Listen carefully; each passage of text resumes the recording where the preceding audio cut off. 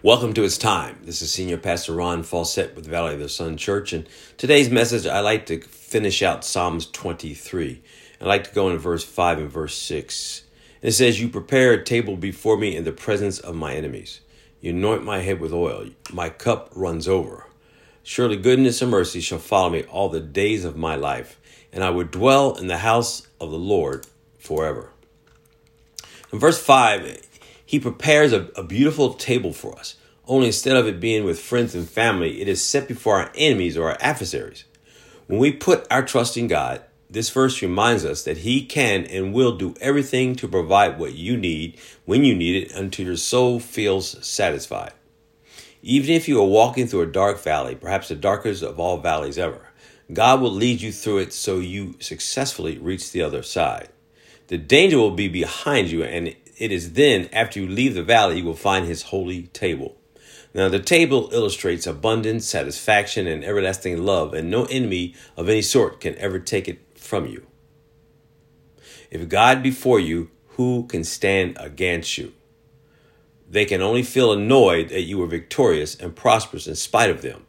Don't give in to Satan's lies and tricks, but continue walking with God until you reach your spiritual buffet. Anytime we read in the Bible of the anointing of something or someone, it's always a beautiful illustration of God's blessing. But it's not just a blessing for the moment, even in your current situation. God's anointing in this verse refers to him blessing you for your entire life with the ever-presence of Holy Spirit so much that your cup of salvation overflows. His anointing isn't just to meet your need, but also to give you ornament and delight. After bringing you through the dark valley, you can look forward to the victory of reaching the Lord's table and his anointing with Holy Spirit.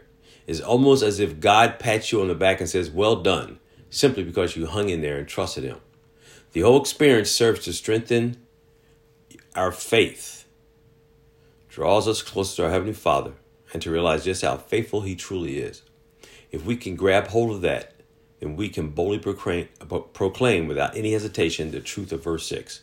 His mercy and goodness follows you, and he invites you to dwell in his house forever. All you have to do is let him lead you. The main takeaway of Psalm 23 you should always remember is that God is faithful.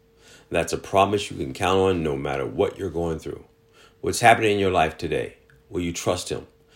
Go to Psalm 23 for encouragement, and when you need your hope renewed, discover again God's great, endless, unchanging love and faithfulness to you.